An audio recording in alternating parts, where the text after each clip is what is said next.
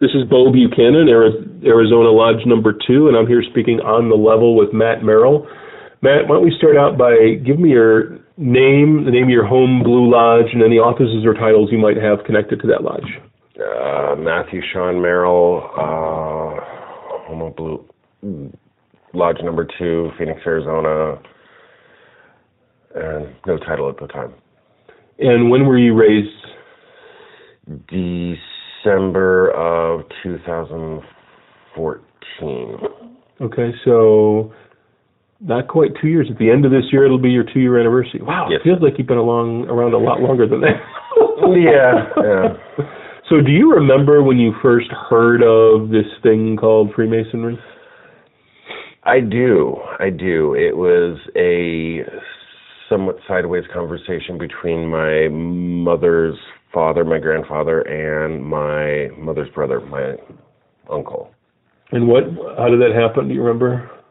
I remember it being very hushed. I had sort of not been noticed in a room, and they had mentioned something about the lodge, and I was very little at the time, and there's very little I can...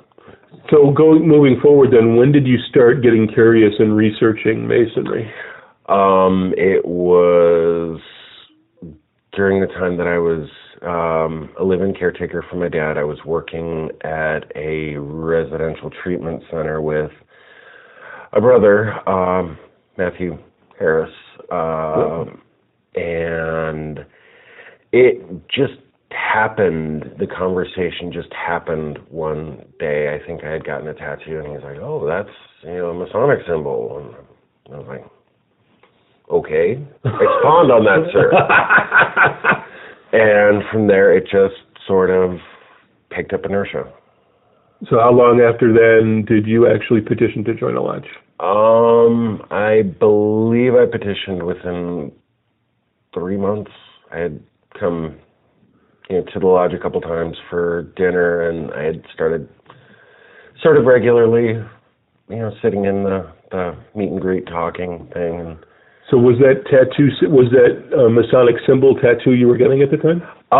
It was a all-seeing eye. Okay, which is on our money. That was, it was, I didn't really attach anything past that. It was very, I don't know. It was one of the tattoos that, oh, hey, I have some space. It's cool. Sort of looks cool there. Okay. So was there a research period, like when you got that seeing eye tattoo, had you already been doing some research on Masonry? There had been sort of, so my mother's side, they're all from New England. They're all very prim and proper, and my uncle is a Mason, my grandfather was a Mason, my great-grandfather was a Mason. They're all very prim and proper about it. I'm sure my grandfather had, I think, like 4 or 5 different tuxes for his lodge functions. My dad's side, not so much, even though it's weird because I was closer to my dad's side. Well, my dad, specifically. And... I'm sorry, your dad was a Mason or no? No, my dad actually... Funny thing, my dad actually had petitioned, I think in the late 70s, I believe, and he was blackballed, so it's kind of interesting. Yes, very interesting. Wow. Okay, so some serious Masonic family history on your mom's side. Did you research that at all? Have you since you joined or before? I did. I actually spent probably about a 3-hour-long phone call with my mom, and she was a little at odds with her brother, my uncle, and spent about, I think, 40 minutes on the phone with him, and just seeing where I fell into it. So what was the attraction for you? It was a fraternity, and it came at a point when I honestly felt that was part of my growth as a man. joining a group of men Yes, with common like-minded goals. The moral compass and so forth. The moral compass comes up quite a lot when I hear guys talk about joining Freemasonry. It's not just another fraternity, but it's another fraternity that has that moral compass. Yes, why is that important?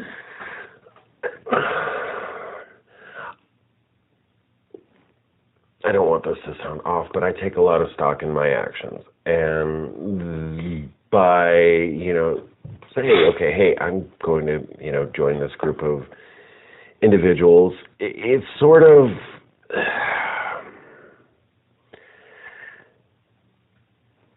I'm trying to find the right language for this, but it's really important to me to have, that group to have the same or very similar morals.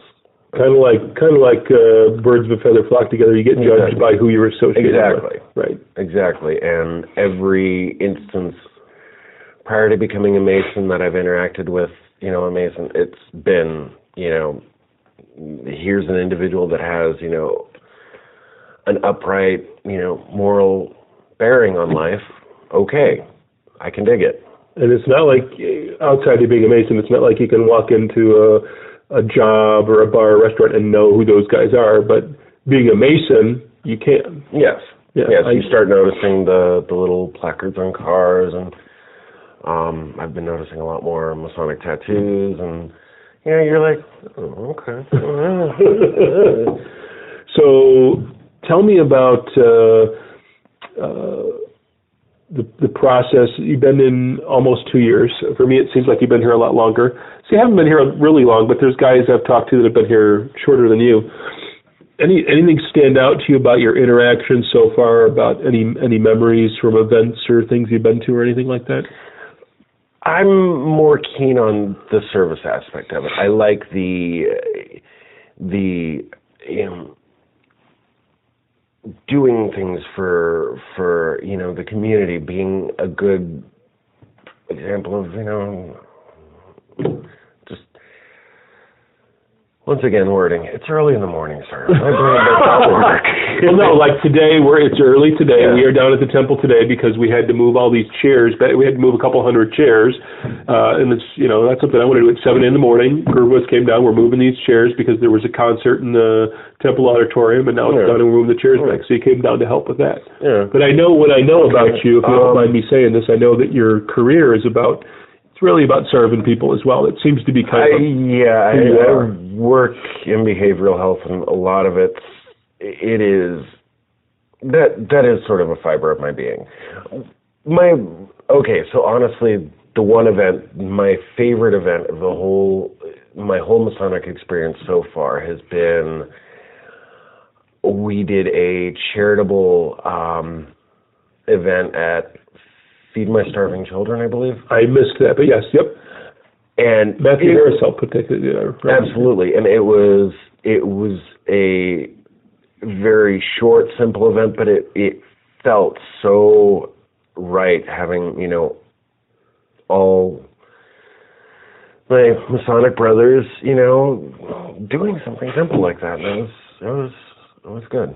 Yeah, we talked to a couple of guys who said they like that. We should do that again. I should ask Matt about that. I feel the same way. As I like to give back, and when a lot of guys I talk to, that's part of why you become a Mason. You want to give back. You want to find a way to help somehow. What do you think? One of the other things we talk about in Masonry is we say Masonry makes good men better. And do you feel that way about yourself? I do. How has Masonry affected you in that way so far? It's okay. That is quite an abstract question. For 8:22 in the morning. Okay, so the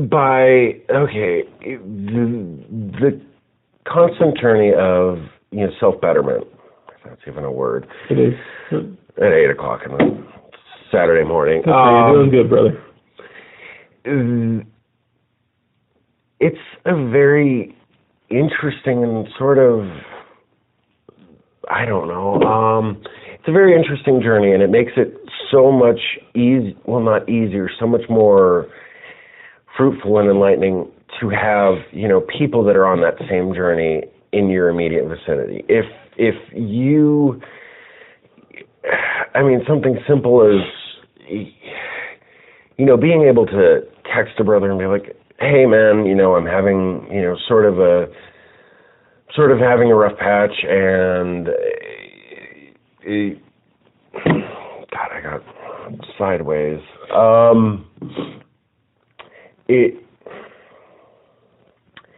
Being surrounded by people that understand that everybody's on that same, okay, to get better, path. Improve yourself. Well, we talk about being from the rough ashlar to the smooth ashlar, right? It's that journey from that rough man. Yeah, and it's the constant thought of, okay, we can get smoother, it can fit better. Some of the architecture of, the ashlar bricks or whatever, were seemed so smooth that it was like one solid piece. Right.